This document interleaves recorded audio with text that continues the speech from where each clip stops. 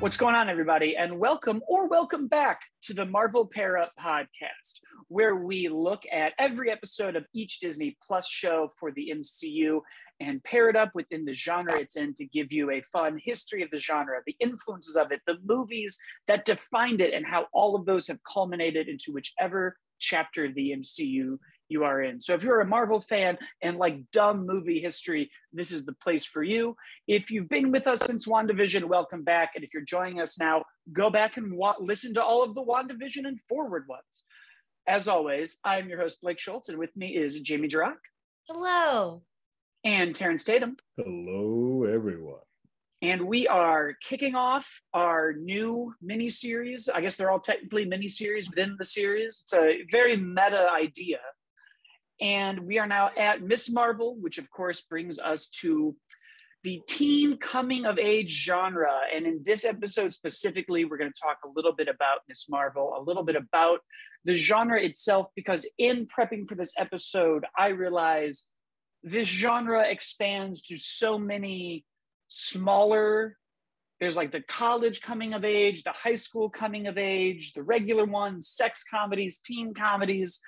And all of it won't be part of Miss Marvel, but a lot of it will influence where we are. So we're going to go with Miss Marvel. What defines this genre? The 50s, 60s, and 70s. And let's kick it off, guys. What did y'all think of Miss Marvel's first episode? Oh, it's so cute. It's so fun.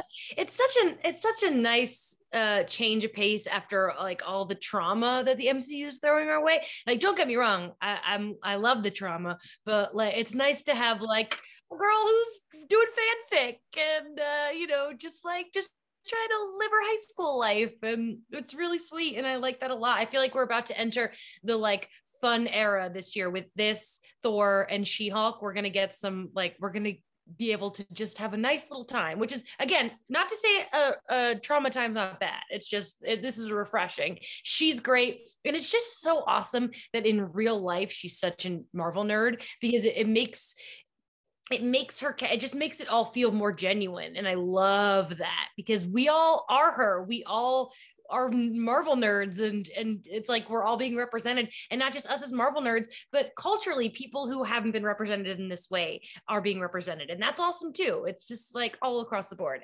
adorable. And Kevin Feige, let's get AvengerCon ASAP. We need it happening now. Let's do it.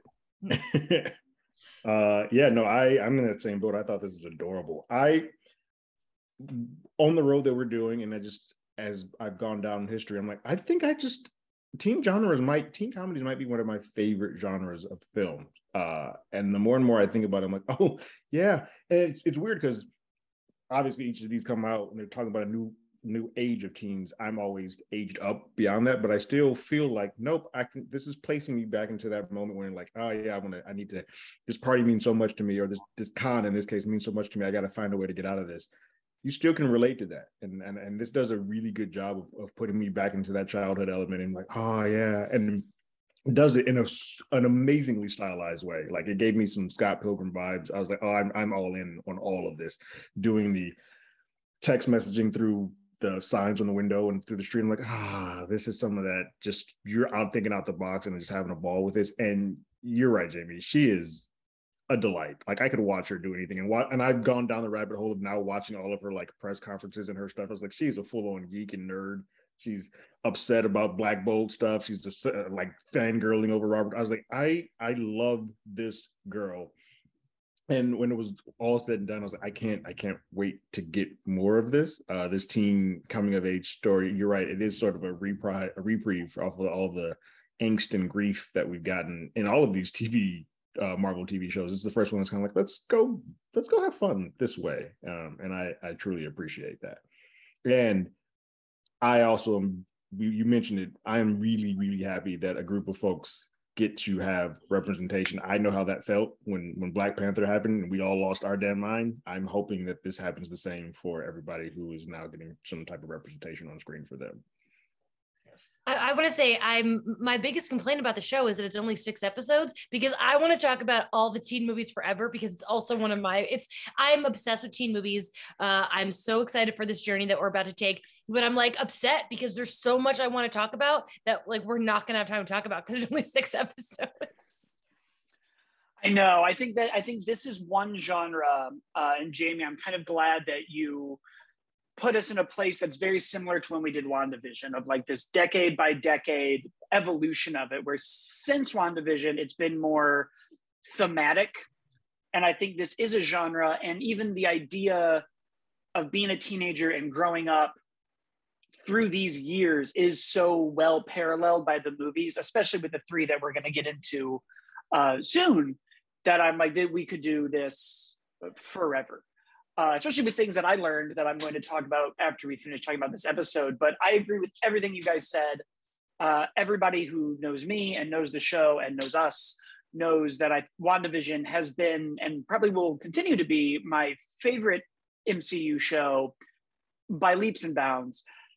But this pilot was my favorite pilot since that. I felt kind of that same weird, I hate to say magic, but like that weird magic of like, oh, we're really doing something that while we've done in the context of like the film industry, we haven't really done in the MCU. And I'm sure everyone's going to be like, Spider-Man Homecoming, but hear me out. That's not really a high school teen coming of age story. That is a superhero mentor story with John Hughes homages. This is like full on her relationship with her parents. She's rebelling. She's growing up.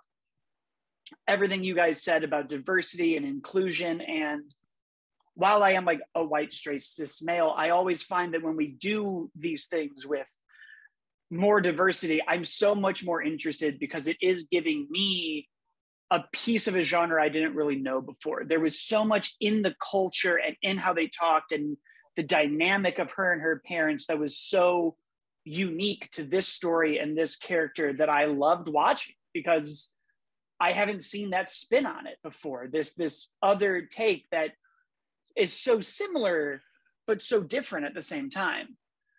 And Terrence, you're right. All this like Edgar Wright light stuff, there's drawing, even just the opening of her like explaining the MCU to us with this like pop-up book. I immediately was like, this is it. Like, you got me. I'm sold. Let's do it. And it really shows where the MCU always shines, when like there's obviously a formula. Even these TV shows have a formula. We all know it. We like it.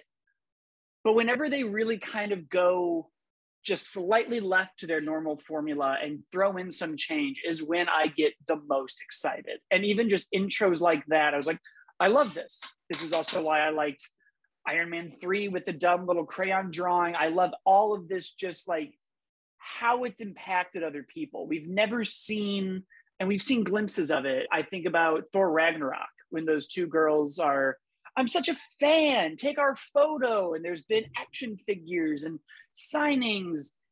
And it almost feels like a more benevolent version of The Boys, where like that's so much superheroes are a corporation. And this is like, they're just celebrities and famous and people like them. I do want to talk about Avenger Con, because I, as a like filmmaking person, immediately was like, how expensive was that set? How long did that take? And I bet this was one day and we're never coming back. And if we get an assembled documentary, I just want the production designer to be like, I worked for months on this to build this nonsense for them to shoot it like 3 times. We're never coming back to that set. Everything else is going to be smaller. But even just to see how the fandom in that world is, I also was like, who's getting paid for Avenger Con? Because we know Sam's not making any money, and there's no more Shield. I was like, so there is some weird corporation somewhere making money off of these guys, and I want to know about that. That's interesting. Yeah, like none of these folks, I mean, 2 of them are gone, and Thor doesn't care about money. You know, you say Shield is gone, but is it because in No Way Home or Far From Home, even though they weren't the real Nick Fury and Maria Hill, they still were there like is a Shield around.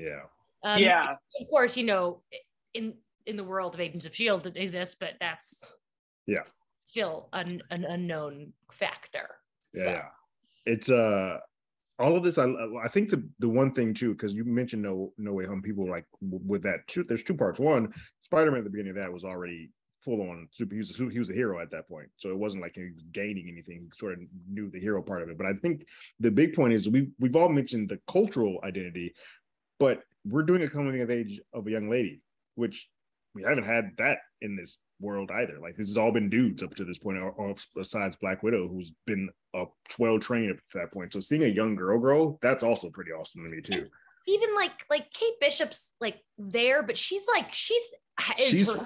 Yeah, so she's pretty knows who she is at that point. Like there's nothing like she's so like confident, and she is like 20, like she's like in certain stories like she could be, but she's not. Yeah, but like to get something so small, and it just it's a throwaway look, but just to see her and how her mom keeps responding, like, you don't want to wear those sexy outfits, and I'm like, oh yeah, I guess that would be different for her as a woman, and her looking at her costume and like I was like, oh, I'm not a young girl, but Jesus, that broke my heart. The moment for me that I was like, whoa, was when she was trying on dresses with her mother, and somebody was like, you're too short. And her mother's like, she's not. But then her mother's friend came in and said she was too short. And her mother then agreed. And I was like, oh, that's some shit my mom would do. Where she would like had my back until her friend showed up. And now she doesn't anymore. I was like, oh, that was so good. I felt that one deep in my soul. Yeah, there were a lot of small, relatable moments of just like, I've also, like in the most tame way, rebelled against my parents. Where it is just like, I just want to go to like Chicago, and they're like, "Ooh, the big city, you're young," and it's like, I'm not doing drugs or having sex or smoking. Like, just let me go to the museum. It's like the smallest stakes that at the time are just so big and consequential. Yeah, everything is world ending, and if you don't get it, it's gone forever. But it had so many other moments too, of like the dad dressed like the Hulk, and her like it hurts him because he's trying, but it's still embarrassing, and it's not quite the point. And you're like, oh God, like I felt bad for everybody in that room. I was like, Jesus, I hurt for all of you.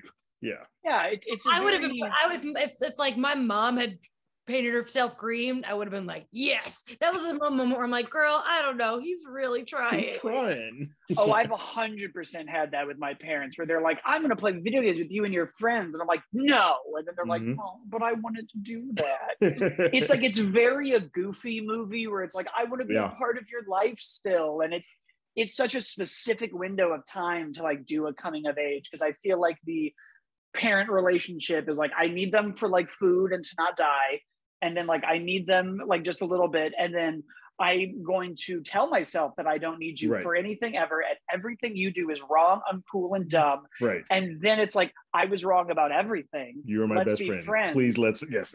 And then you become like 30 and you're like, you don't know anything. Neither do I. And that's okay. I love the touch of the mom who kept calling the con a party.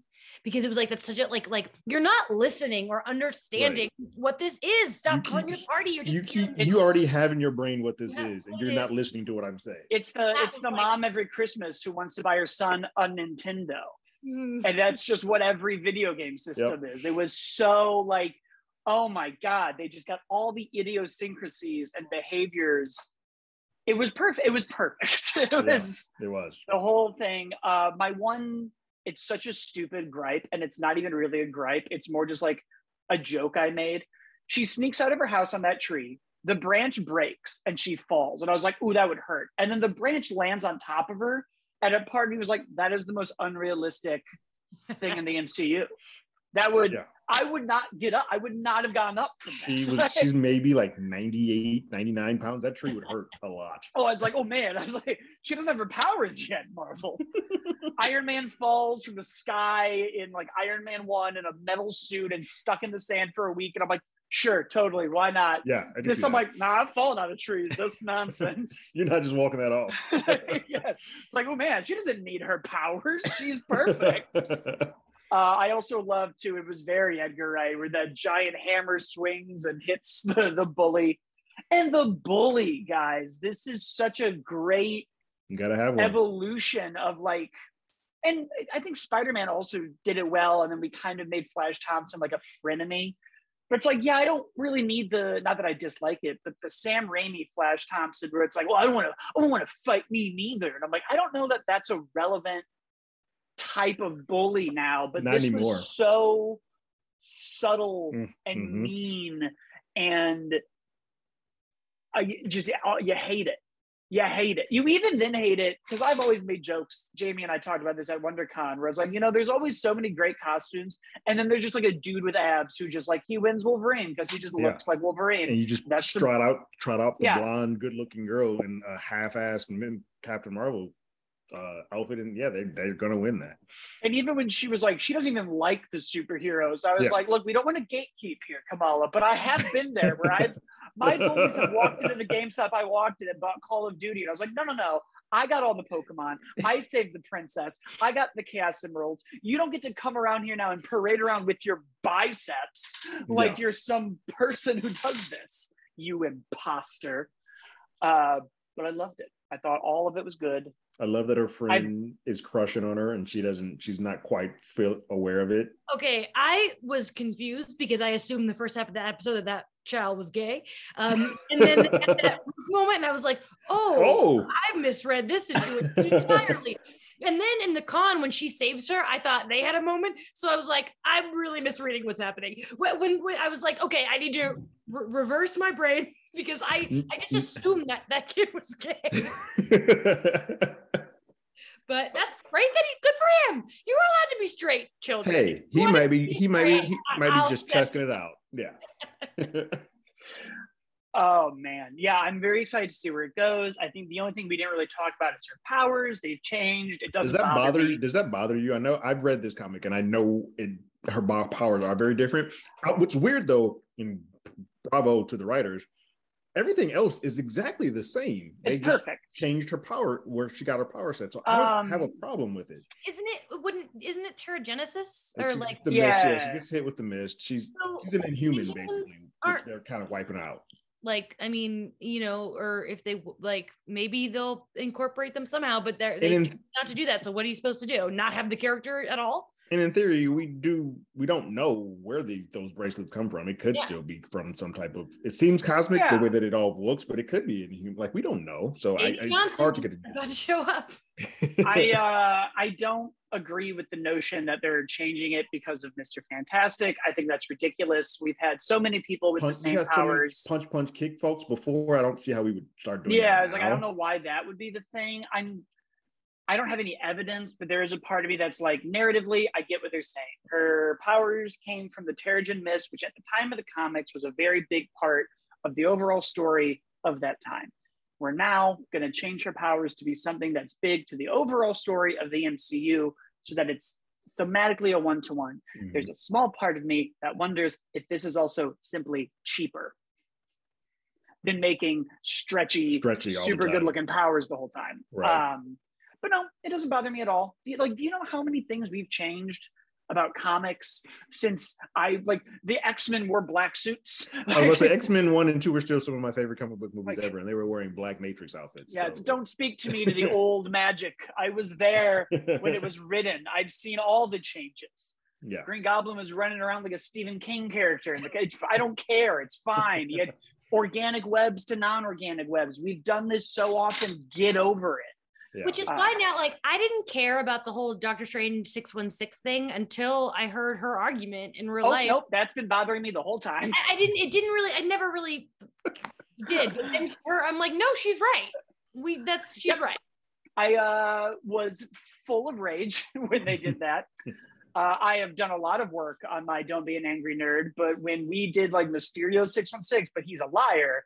And then when they were like, actually, Mysterio was correct. It is 616, but now the comics of this. Yeah. That's where I was like, how dare you? Oh, don't you so do when this. She was on that carpet, look, guys, I'm glad to be here, but let's get some things straight. I was like, yes, that's 100%. If I was ever a director of these movies, I'd be like, we got to undo that, guys. It's got to be a mistake. 8-4 whatever was wrong. 616 is somewhere else. We've decided. Should we get into these coming of age movies? Oh, please. Oh my God. I want to talk All about right. that. So at the top of the show, I mentioned we were going through the 50s, 60s, and 70s. What I don't think I did was tell you the movies. We're doing Rebel Without a Cause for the 50s. We are doing Beach Party for the 60s and American Graffiti for the 70s.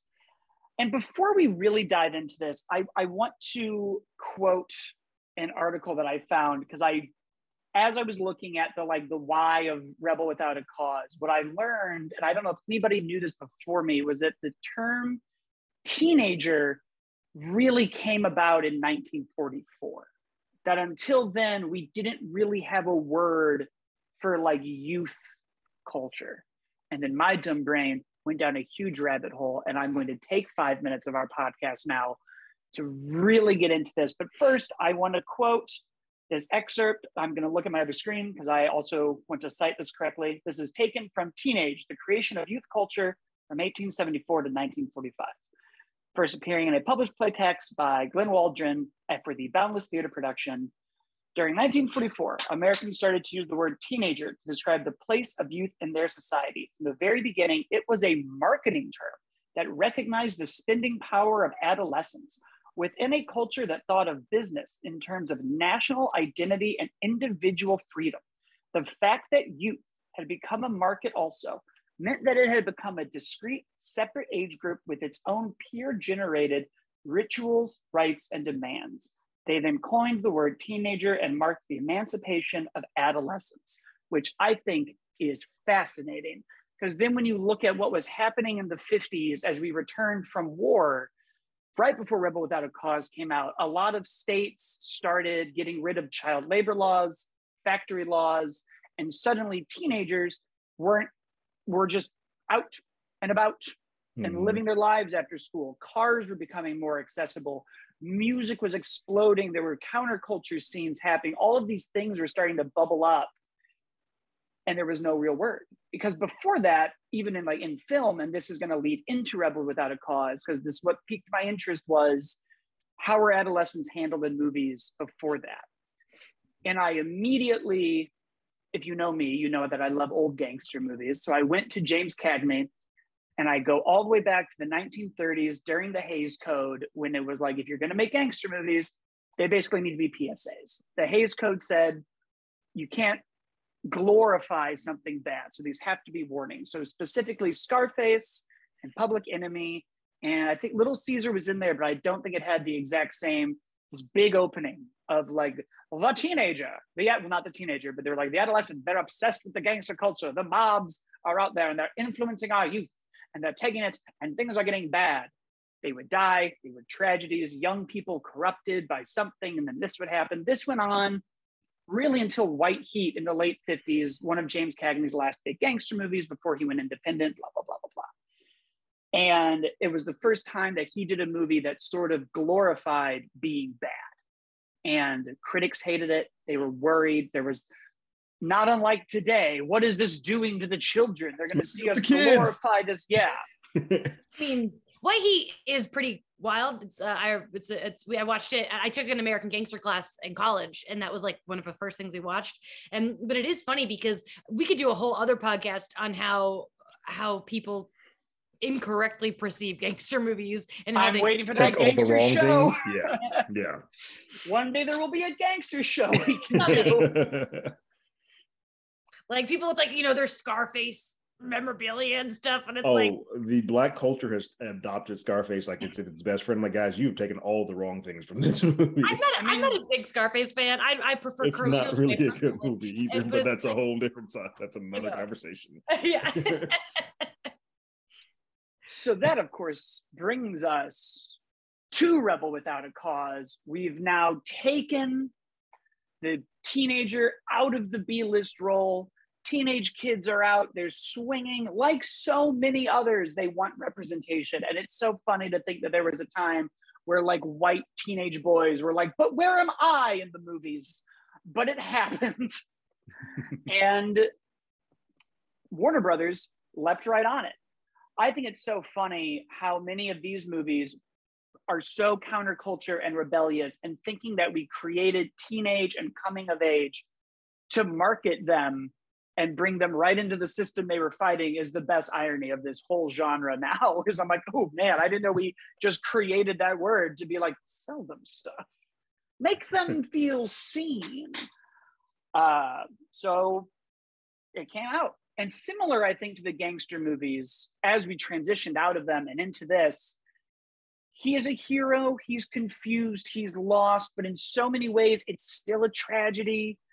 We're sort of glorifying it, but we're sort of giving warnings. But I've talked enough. Jamie, how do you like Rebel Without a Cause? So one of the reasons I had picked this is because I'd never seen it and I wanted to see it. And I thought it was great. And it's interesting because for most of the movies we're doing for this podcast are much lighter than this. This is definitely, I think, probably the most dramatic we are going to get on this podcast. Most of what we're doing is very cutesy, but this movie is dark, and it adds to the darkness that all three leads died tragically in real life. Which, like, yeah, I didn't realize that Mineo was stabbed. Yeah. Yeah, so you're right, all of them. All three of them had like tragic deaths, and that like adds to the whole ickiness of it. And it's intense. That knife fight scene, I was like on the edge of my seat and scared. And the end, it was the whole movie. But it's interesting because it's like, it also is icky and weird. It's a weird movie. All the parent stuff is weird. Her relationship with her father is fucked up, because what's happening there is that he is trying to suppress his daughter's sexuality because he clearly wants to fuck her himself. He's attracted to her. But he's trying to like push those feelings down. And so all she wants is for him to be her daddy. And he won't do that because he's trying to draw a line so he doesn't try to fuck his own daughter. And that's screwing with her because she doesn't realize that's what's happening. She just thinks her father doesn't love her anymore. And then I loved James Dean's father in this movie. I can't think of the actor's name, but it's Thurston Howell III from Gilligan's Island. Yes. That's how I know him. And I really loved his character. Just this kind of bumbling, he's just embarrassed by his dad and the way that his dad lets his mom walk all over him, and just all the parental dynamics, the Saul's character, the fact that his parents aren't around, you never meet them. He just has his nanny. And that's it. And I really loved all the parent dynamics in this. And that's not something a lot of teen movies really focus on, because it's all about the teens. And anyway, yes, I really, what's interesting, when we get to American Graffiti, I want to talk a little bit more about this, but I'm going to wait till we get there because there's, I think, an interesting juxtaposition between both films, but in between we got Dog Beach Party. That's my Rebel Without a Cause reaction. This is my second time seeing Rebel. It's been a long time since I've seen it. This is like one of those, because of what happened to James and how he's an iconic person. Same with Natalie, she is as well. But I watched this a while ago, and it didn't mean as much to me back in the day. But now that I watch this as an adult and seeing them play teams at that time, probably for the first time that you actually got to see teams be teams, because usually they were a prop. They were like the side or a B story on the sideline. You really didn't get to lead with them. This opens with them and closes with them, and you just get to go on that angsty road, like him moving from town to town. He goes to that new school trying to kind of fit in, and he gets into a fight, and it just spirals down from that. I want to piggyback a bit off of what you said, Jamie, how all the parental figures, they're all terrible. They're all bad in some way or another. But it's funny to me because the sheriff at the very beginning is probably the best parental figure to James, to Jim in the entire movie. Like, he pulls him to the side, like, hey, let's have a conversation. His parents try to follow him in that room, like, nope, just gonna be me and him. I want to have a convo with him. And even with the punch that he tries to throw on him, he knows, like, there's something going on here. We need to get to the bottom of that. And like, he just takes the time to kind of figure that out. I was like, hey, if you need to contact me. I was like, wow, this officer at the very beginning of this movie is the only father figure that he's had in this entire movie, because no one else has been that person for him. And that stuck with me as, oh, that's kind of a cool way to open this movie. And then you have Natalie trying to, the love that she's not getting from her dad, that she's missing, she's trying to get from every other male that she can. She's just hanging out with dudes all the time, which doesn't necessarily mean anything, but the way that we see it, she's just trying to recreate that male attention. And unfortunately, the male gaze is not looking at from her father. She's trying to get it from everywhere else. Poor Plato. That's a rough character. That is a rough character. I feel bad for him. Anytime that he felt abandoned, I was like, oh, somebody hug this boy. And the part that got me the most, and I like never been there, but we get different worlds of teens for each decade that we go along, but just to know that your parents will send you a check and like, that's all they think of you. It's like, here's some money, be gone. I don't care enough to call you, think about you, even see what is going on in your life. I don't care. I've paid for my debts. That's all I owe to you as a parent. That is wild. It's interesting because yes, to all of that. I also just love the look and feel of the movie, especially, you know, watching Marvel movies and Jurassic World and everything like today, and to go back to like anything with CinemaScope and Technicolor and these long, deep shots. Like it's such a like lost art of how we used to do it. And there was even something watching it this time where I was like, oh, it's almost like the movie is so challenging thematically and story-wise, but it's almost oddly soothing in its like style and direction, because you're just like, oh, everything's very bright and nice and everyone looks good and it's so stylized. And I think that helps kind of almost juxtapose the era where so much stuff was propagandized to be like this ideal family and all of these things. And the reason this movie, Jamie's right, is the most intense that we're probably going to touch on. You could probably make arguments for some of them. I feel like a lot of these movies do have some stuff that's like, oh, it's rough. Growing up is rough. But this one is so part of that cultural shift where we were really starting to be like, hey, all the stuff that you guys had pre-war, like the world is different now. Mm-hmm. All of this is wrong. Like every scene with his dad leading up to him, like attacking him, is him just being like, tell me what to do and stop giving. Yeah. And it's, I feel like that was what a lot of people that age at that time were screaming, because so much was happening. So many industries were changing. There was so much like growth and confusion and weird stigmas happening. And if you weren't this perfect family, this Norman Rockwell painting, everything was wrong and no one got an answer. I think it happens a lot today right now too. I feel like there's a lot of people younger than us, and even us sometimes, being like, hey, can someone tell me what to do? Because the whole like go to college and then buy a house thing, not happening. It's not working. So like, what am I going to do now? And then the people who are supposed to tell you are like, I don't know. Got nothing. Shit changed. I don't know. And it's very funny because I think it kind of flips on its head some of the other stuff we were talking about. Because obviously the movie, even on Warner Bros. On HBO Max, is still be like a tragedy is in the genre description. So there is still kind of this weird like 40s gangster tone of like, people are going to make it and there's sort of a warning here, but the warning is almost to the parents and like old ideologies. And it's so much more, to Terrence's point, when it opens up on like, I want to help you, nobody else is coming now. It's almost a weird warning of like, hey, the kids are changing, and if you as the parents and adults don't listen to them and help them, this is what's going to happen. Mm-hmm. As opposed to before, where it was like, and if you let your children out at night, if they go around with a man with a hat tipped, he's going to come back a booze hound.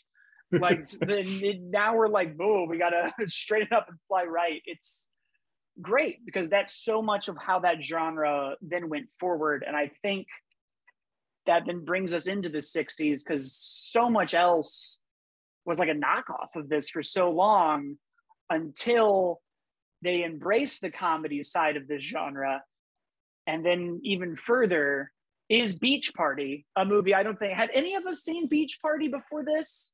No, and I part of me is like wishes that I had before, so that I could have just been like, no, let's make this full episode about the beach party genre, because it's fascinating. I watched the first two because I needed to know more, and I'm going to watch them all. 100%. Yeah, that was the first thing that I noticed. I looked it up and it was like the first of 7. I'm like, I'm sorry, what now? Oh, this was the American Pie of that time. There's like 3 that are for real, and then a bunch of like, hey, yeah. Like, Frankie and Annette are in a lot of them. About 80% of them, they're in there. Yeah. And this was exciting for me because obviously Grease is my favorite movie of all time. So I'm familiar with Frankie because he sings Beauty School Dropout, you know. But Frankie and Annette as a duo. In our childhood, they were very much like cameo staples. They appeared in so much stuff. They were in an episode of Full House. They have this cute moment in True Beverly Hills. To me, I kind of grew up knowing them as like, they were famous back in the day, so now they're cameos, and like, oh, there's a little bit and I know who they are because I watched these things. And so to actually see them so young, not teenagers though, like and do it, this movie was so weird. So weird. So weird.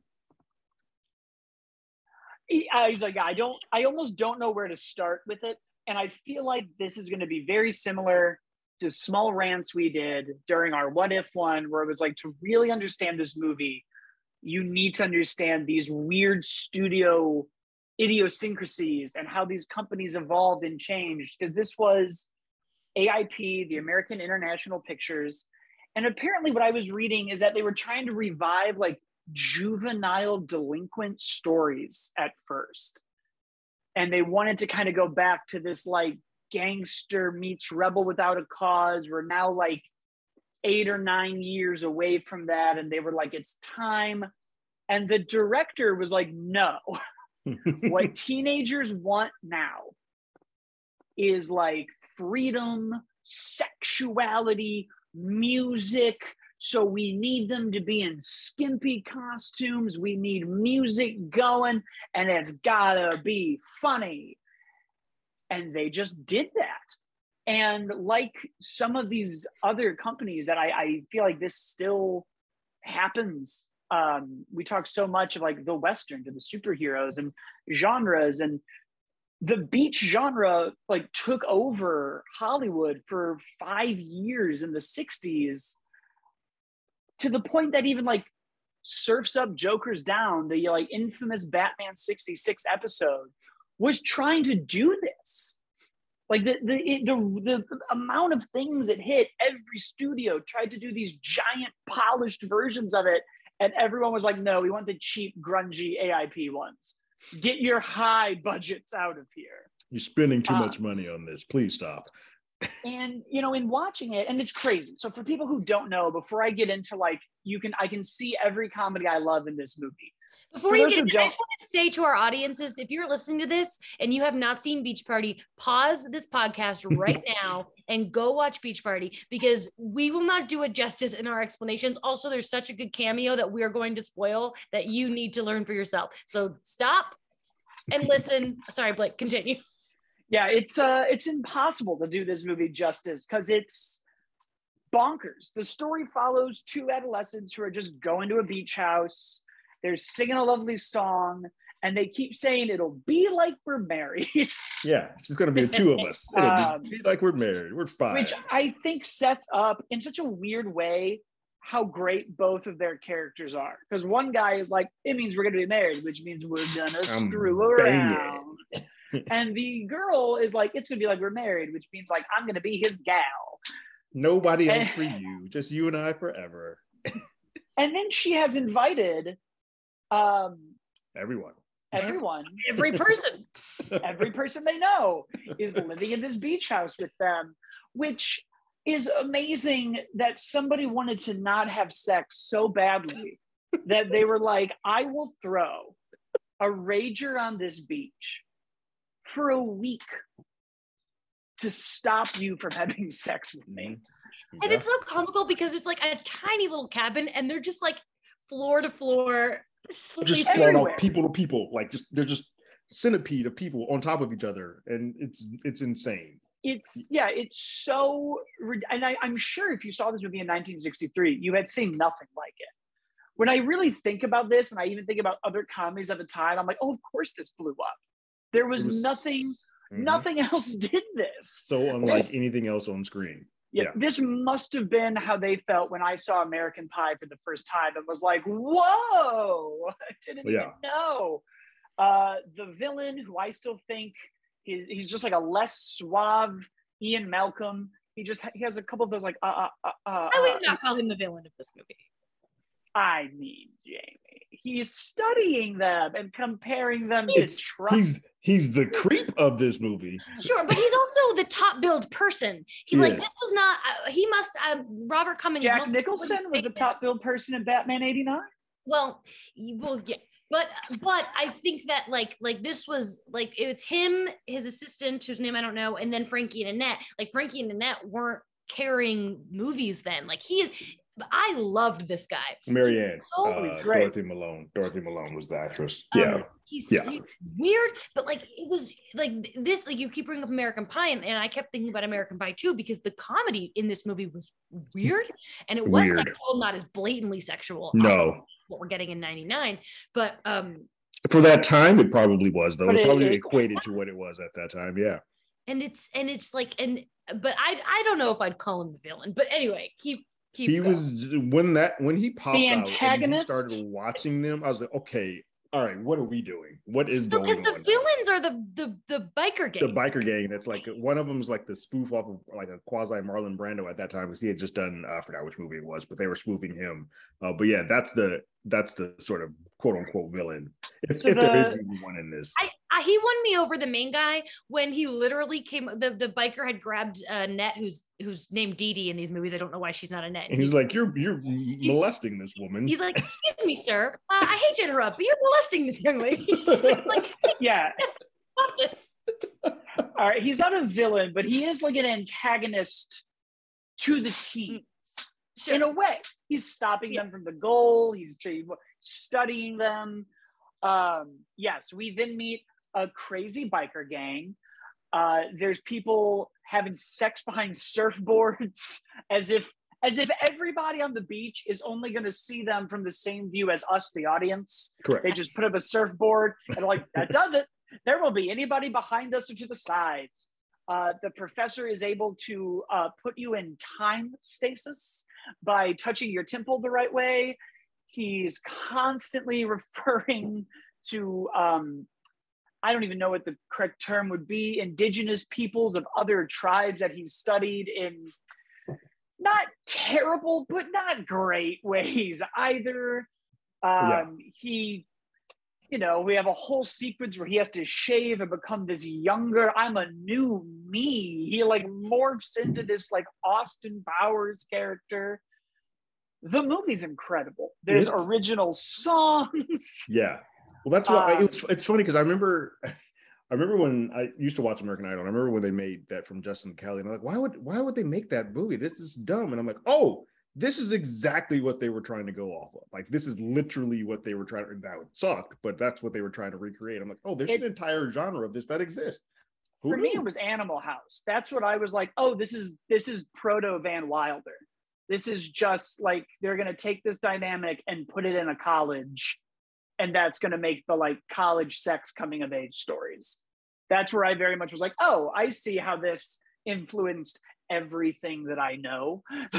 It's funny to me though, because I feel like this, whereas Rebel with a Cause felt like they were actually hearing and listening to what those teens were thinking about, this one feels like more like adults are saying this is all that teens want. Like teens are all about sex and dancing and partying, and that's what a teen is. And that's so much like what the 60s became, is like all the counterculture was like, look at what the teens are doing now. They're out of their dances and having sex. It's almost what like Red's point of view in that 70s show is, where he's just like, you kids are just running around, drinking beer, and sex everywhere in between. Like whatever he's like, I can't think of the exact line, but he's like, it's just party all day, dance all night, and sex everywhere in between. I've been rewatching that 70s show, and I just want to say to the world that the fact that Kurtwood Smith and Deborah Jo Rupp never got nominated for Emmys is an absolute stain on the history of television. Yeah. Agreed. Oh yeah. And it's funny because I was watching this and my roommate was like, this doesn't pair with Miss Marvel. And it was the one area where I was like, yeah, I don't think the show we're watching is going to become like a sex romp at any point.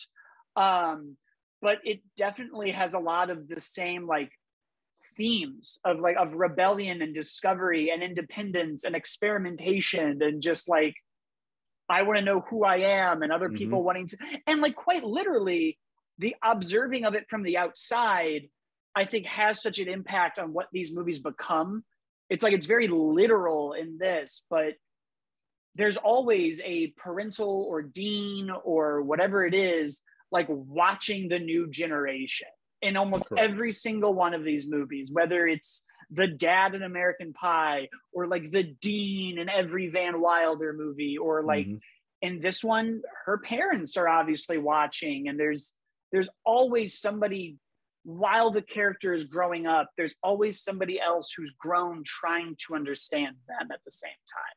That's usually the juxtaposition you get. And I feel like it's very on the nose here, but it's great. It's such a beautiful little era of time. And this it is weird very relic. much a time capsule, very much a time capsule of the era. I was watching this and I'm like, wait, what the hell is Vincent Price? Vincent Price is here? What are we doing? Very big surprise. The whole movie, Tony's like, who's ever under that hat in the background better be good. And it was a good reveal. And I want to just quickly say that I watched the second movie, which isn't quite as good, but still pretty good. And it had in the middle the most bananas scene. I can't even describe how insane the scene is. The whole movie is not as crazy, but this one scene. And then in the end, the hidden person of that scene shows up, and it's another great cameo. And I won't spoil that one because you guys haven't seen it. But Vincent Price, it comes back at some point in one of these movies and stars in it with Frankie Avalon. I don't remember the title, but there is going to be another Vincent Price beach party movie coming up on this list. I love it. I think it's time to bring the beach party movies back. Let's do it. I guess they tried in 1987. Well, they did Frankie and Annette came back for the return. Yeah. But a couple of years ago, maybe, I don't know, within the last 10 years, it was Disney or Nickelodeon, I can't remember which one, did Teen Beach Party, which is Ross Lynch, I believe, rose to fame that way. And I wanted to try to squeeze it in because I was curious, because I know that movie blew up very much for young people. And it's just based on the title, it's very clear that they were pulling from that. It's also a musical. One thing I will say about the Beach Party musical is that the music is not good because they just repeat the same things. So it's like hubba lubba doo boo. Oh my god! When they start doing the Ring Around the Rosie song to protect the guy, and then they just start doing the. I was like, this is ridiculous. This is a junior song. There's one thing also I want to mention from the second. So the second movie is called Muscle Beach Party, and their beach gets infiltrated by a bunch of muscle guys who are practicing. As one would, correct. Yeah, they're like Arnold guys. They're all and Don Rickles is their coach trying to get them into their muscle shape.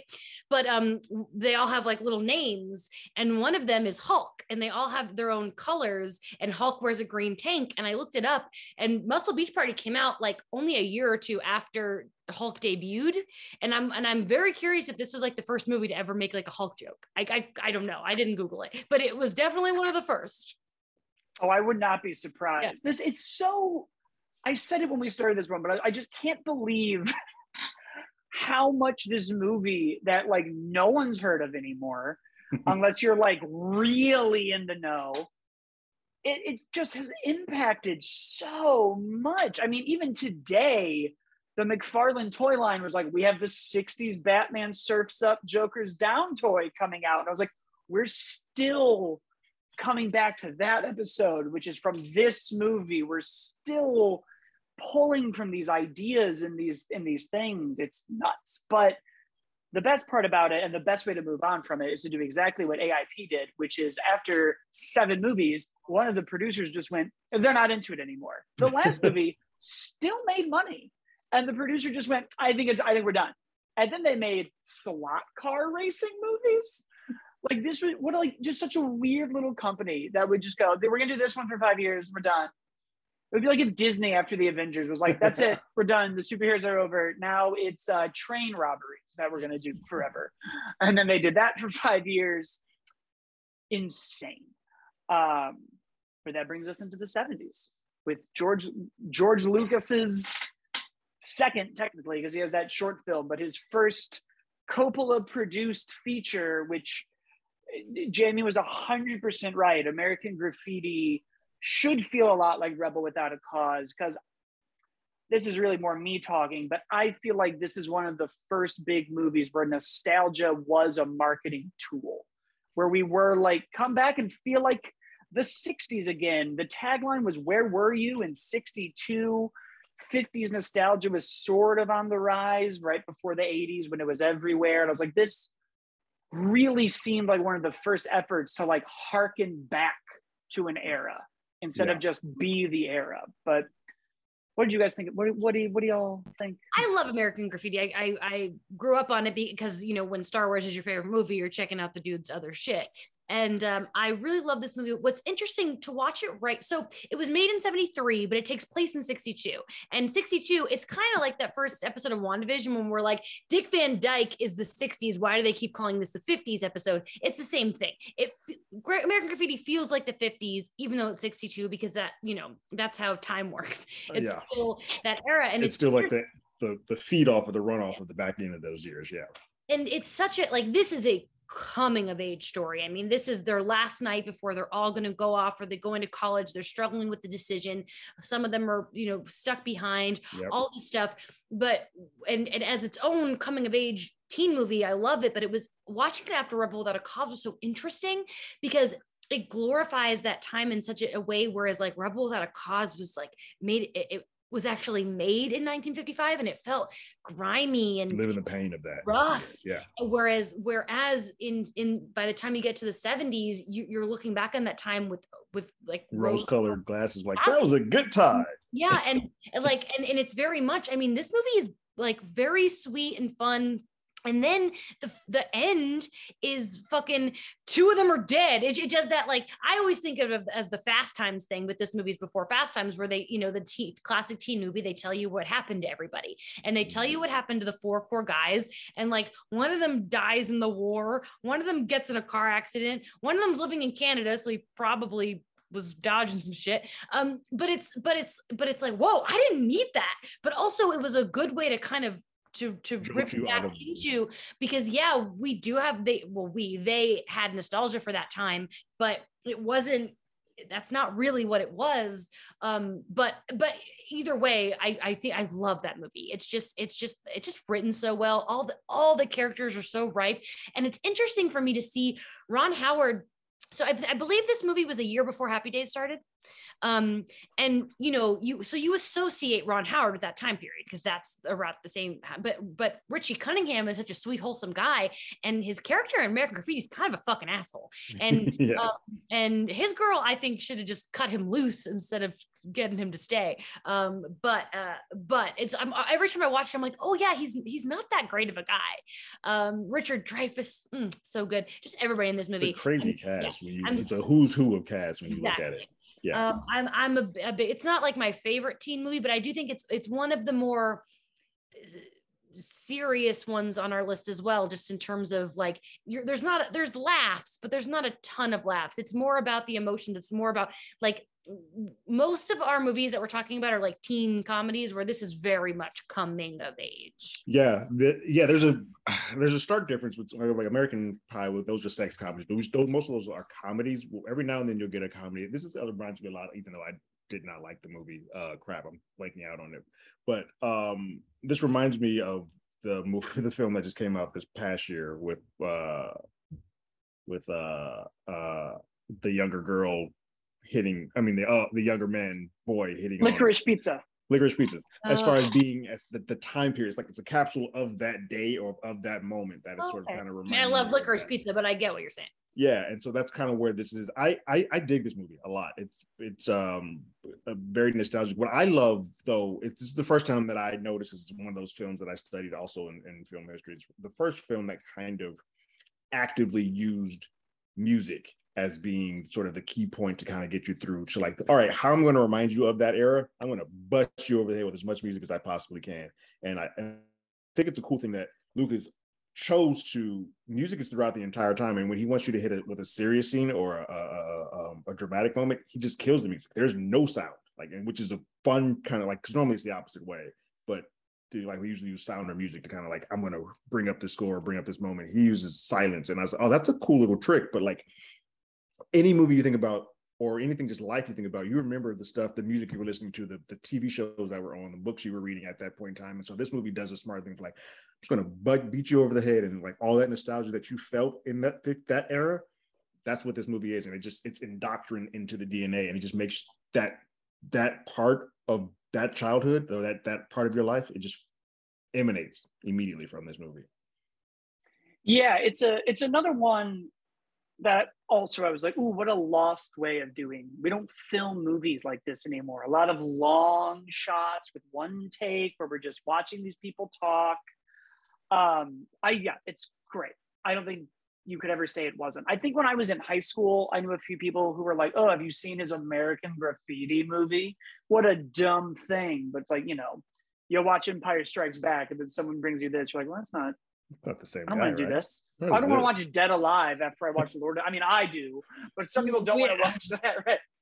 But it's so funny, like how important this movie is, because we jettisoned George Lucas into Star Wars, and obviously Star Wars is all around you now. Harrison Ford, so many just like career-defining moments in this movie. And to Jamie's point, it is more of like the drama. But I think what's interesting is how dramatic comedies used to be. Like we now kind of have more dramedies in its own little like slice genre. But I feel like this was what used to just be like, it's a comedy, but it's still a movie. Mm-hmm. But we're just going to have these big, huge moments. And then, you can just feel like the breadcrumbs of John Hughes moments, these like disagreements about sex and arguments about music and blasting soundtracks. This was, to Terrence's point, an expensive soundtrack at the time. And now I feel like almost every movie has an original soundtrack album, whether or not music is used the way it is in Guardians of the Galaxy or 80s John Hughes movies, or Wild Wild West for the ending.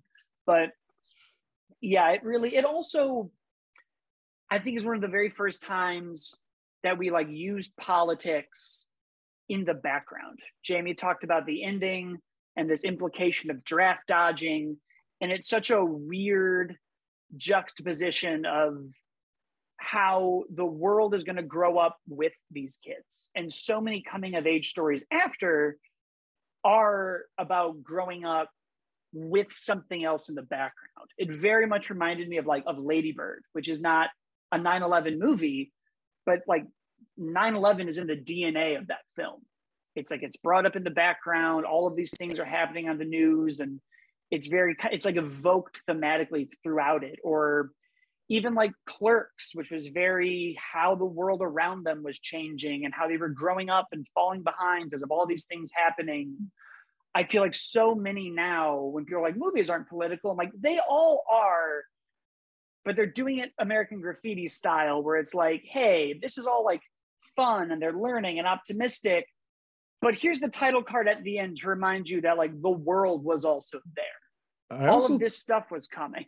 I also think people often say that a film is political when it is going against the views that they believe in. Like, it becomes political then. Otherwise, it's like, oh no, this is a great film. Like, that's when it's not talking about something that I want to talk about. So now it's trying to be political or woke. But I guess what I mean more is like, you could talk about this movie without bringing up politics, but like politics is baked into the DNA of it. The same way it is in like the original Star Wars and old superhero movies, and it's baked into everything. But this, like, unlike Rebel Without a Cause, which was so much about James Dean and him and his life and his coming of age, this was very much like that with these characters, but we were aware of what was happening around them too, of like the news and what was coming. And I think that's also, part of the advantage of this is a movie in the 70s about the 60s, where they really could be like, here's how it would have affected them. Thinking about it, like thinking about the 70s, when I was looking at 70s, there's aren't a lot of teen 70s movies that take place in the 70s. I mean, Grease is as we've discussed, my favorite movie that was made in the 70s, but it takes place in 59, and it's still very much a teen movie, and I think that like this, there's a lot of it was just going back because the times were, Nam and shit, and they're like, things were rough, and I don't think until Animal House was 78. And the reason why I didn't, suggest that, or we didn't talk about that, I think is because one, I think college movies count, but I think you got to draw the line when you have only 6 episodes and you got to like, well, and it's very much the teen era that we're focusing in on. Movies like Animal House did pave the way for when we get to American Pie. Clearly American Pie is our cornerstone. I think that was our, exactly. When we're doing a 1999 episode, we're going to talk about it then. But that movie changed me, and I think that. But the 70s, I kind of wish I would have like talked to my dad about this, because he was like a teen in the 70s, and I wish I would have asked him like what as a teen he was watching. You know, like does he have any memories of like being represented on screen at the time that he was existing? You know, it's interesting is if you sort of look back at our WandaVision stuff, when we talked about the 70s, we said something very similar of like the Vietnam of it all. And TV had become so reflective of the first time we were filming the war, and it was on, and the sitcoms were so Brady Bunch and escapism and Get Away. And, you know, all you hear right now in 2022, our second, third year of COVID, of pandemic, is everyone I know is like, I don't want the COVID movie. I don't want the COVID comedy. I don't want the COVID serious movie. I don't want the COVID horror movie. I don't want a show. I don't want it. And I think that's very much how the sentiment probably was in the 70s. We were doing a lot more sci-fi, Jaws, Star Wars, Superman, where like the end of that time in movies was genre movies, was like, who cares when it is? We were getting into adventure things, and gangster and crime movies were coming back that were also based in different time periods. And we were getting horror in different ways. Halloween and slashers were on the way. And the 70s is such a weird filmmaking time because of that. We're sort of avoiding it. And then towards the end, we start really doing the things like Apocalypse Now, when we start making the war movies that are like, fuck all of this stuff, until we got to Top Gun and it was fun again. Like, it's such a, this 70s movies are so interesting for that reason, because when you go back and find them, you're either like really depressed or you're like in like sci-fi horror heaven. Like it's weird. It's a very interesting time, Jamie. And I think you're right. Like, I've never really thought about that either. Because even like that 70s show, like Vietnam, it's late 70s. Like, we're, even then, even still now, we're like not really getting into it. I think Westerns were also still coming out, but those were dying. The interesting thing about that 70s show, which starts in like 77, then they, you know, it lasted 8 years, so they had to kind of readjust the time. But you don't hear a lot about Nam. You hear about Red talking about Korea, because that's the age gap. Like, the kids were too young to get to Nam, and he was too old for Nam. So you hear more about Korea, which I think is interesting. I can't wait for that 90s show, just because of, I'm so interested of the reflections and how that's all going to come together. Oh yeah, we don't need to stay on this too long, but I just pulled up like the top 70 movies, and it is interesting when you're just like, right away, Logan's Run, Close Encounters, Soylent Green, Willy Wonka, Badlands. It all gets like high fantasy and sci-fi, or it's like The Godfather, Amityville, Deliverance. Like, it's very avoiding of that time. Like, being in the moment at that time. Yeah. You know, you say Badlands, and that's actually a good example of like teen. But did that take place? I just watched Badlands, and that's very much that could go up there with Rebel Without a Cause in terms of similar themes. Yeah, that would be. But you're right. I don't know what year it takes place, and some of it is like, a lot of the big ones are late 70s. Like, it really, you know, Jaws, Carrie, but that's fine. So that's sort of where we were. The only other thing I wanted to reference before we're like, why did we compare these 3 movies from the 50s, 60s, and 70s to a 2002 pilot about Kamala Khan in the MCU? And according to masterclass.com, which is where I could find the best defining instance of coming of age genres, because we could all do it ourselves, but why not have this website that won't even tell me who wrote the article about it do it? Obviously, it's young adult stuff, and there we go. Well, that's annoying. That is. So really, it says that it follows a protagonist and their transition from childhood to adulthood, which I think has now expanded to any change of any period of your life. The genre of storytelling is usually popular with literature, and movies in Hollywood will feature the stories about critical junctures between childhood and adulthood, romance, graduations, rebellion, all of the things that we've sort of touched on. And then it talks a lot about how, like, first it was all adaptations of books, Little Women, Wizard of Oz, and then here we are. So why do these three ones, do you think, hit? Is it thematic? Is it just the evolution that we're on? I feel like you can pull a lot from even like Beach Party and American Graffiti into even what happened in the pilot with just her resistance and want to escape and independence. Yeah, I mean, with Rebel, with the dog, it's different, but there is a thing here with Kamala and her, with the way that her parents are and the culture that she's in, that they have a tighter grip on her than I think she would desire. So she's asking for that, like she's bucking the system, and it's always that thing where teams. There's a point in time, especially with Jamie can probably speak to this more, but there's a point in time where girls and moms become each other's worst enemy. And so that's kind of that point where they're sort of hitting where the road is hitting the pave, and it kind of just they're bucking the system. And we've seen that with these movies. All three of these films have some version of that. Beach Party, to a lesser extent, it's more they're kind of just being watched, and the system is being the adults are telling us that's what the teens act like. But for the other two, we kind of see that those teens are getting to that point where they are questioning both themselves, what they're supposed to be doing, the life around them. And then this one has the added benefit of also she's now gaining power. So in addition to growing up as a teen, doing her normal stuff, she's also now getting to this world where the people that she used to, well, she does still idolize, she loves and idolizes, she's now about to enter that world with them. And that's going to get screwy too, because if she starts seeing that the sheen that they had may not be the sheen that she wants to wear, it's going to be an exciting time for a teenage girl to go through all of that shit at once. Yeah, I agree. I think you also see a lot of the stuff we sort of talked about with American Graffiti. The world's changing around her too, and I think she, like in a lot of these movies, adulthood looks exciting. There's always kind of a like, I want to get there, whatever MacGuffin thing of like what it means to be an adult is there.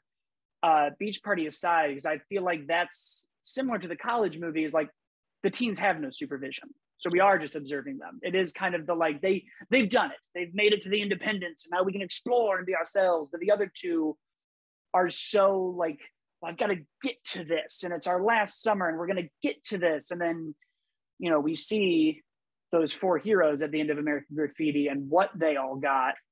And it's interesting because I think we know where the superheroes end or don't end. If you want to compare it to like Cap going off or Tony, or to Jamie's point, we've seen the trauma of these shows and the trauma of the world of the MCU. And we're watching a girl who grew up watching them the way that like we watch athletes. I don't even want to say like we watch superheroes, because that's pop culture. I'm going to use like, I guess athletes is the best I can think of. Mm-hmm. And it's like, ooh, don't you want to do that? And you want to go to the conventions and see the adults, and they're incredible and they say the right thing and they do it. And then you get under the hood of it. And you're like, oh crap. And I think that's going to be a big part of this show is like what happens, what you get when you get what you want, and when you grow up, and maybe you grow up too fast, and maybe you get things that you thought you were ready for, but you're not. Because we've seen a lot in these legacy stories of like, don't meet your hero.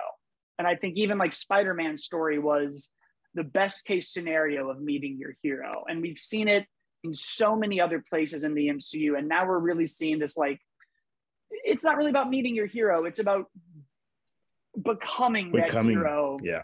And it's not whatever Vought Light is doing in the MCU to make it all look pretty and fun. It is like Captain Marvel's off in other worlds, and Ant-Man has a podcast, and Tony snapped and died, and the Hulk's arm is destroyed, and Clint is deaf, and like all of our older heroes have these scars now that clearly isn't at Adventure Con. There was no little quarter that was like, do you guys want to see the tragedy?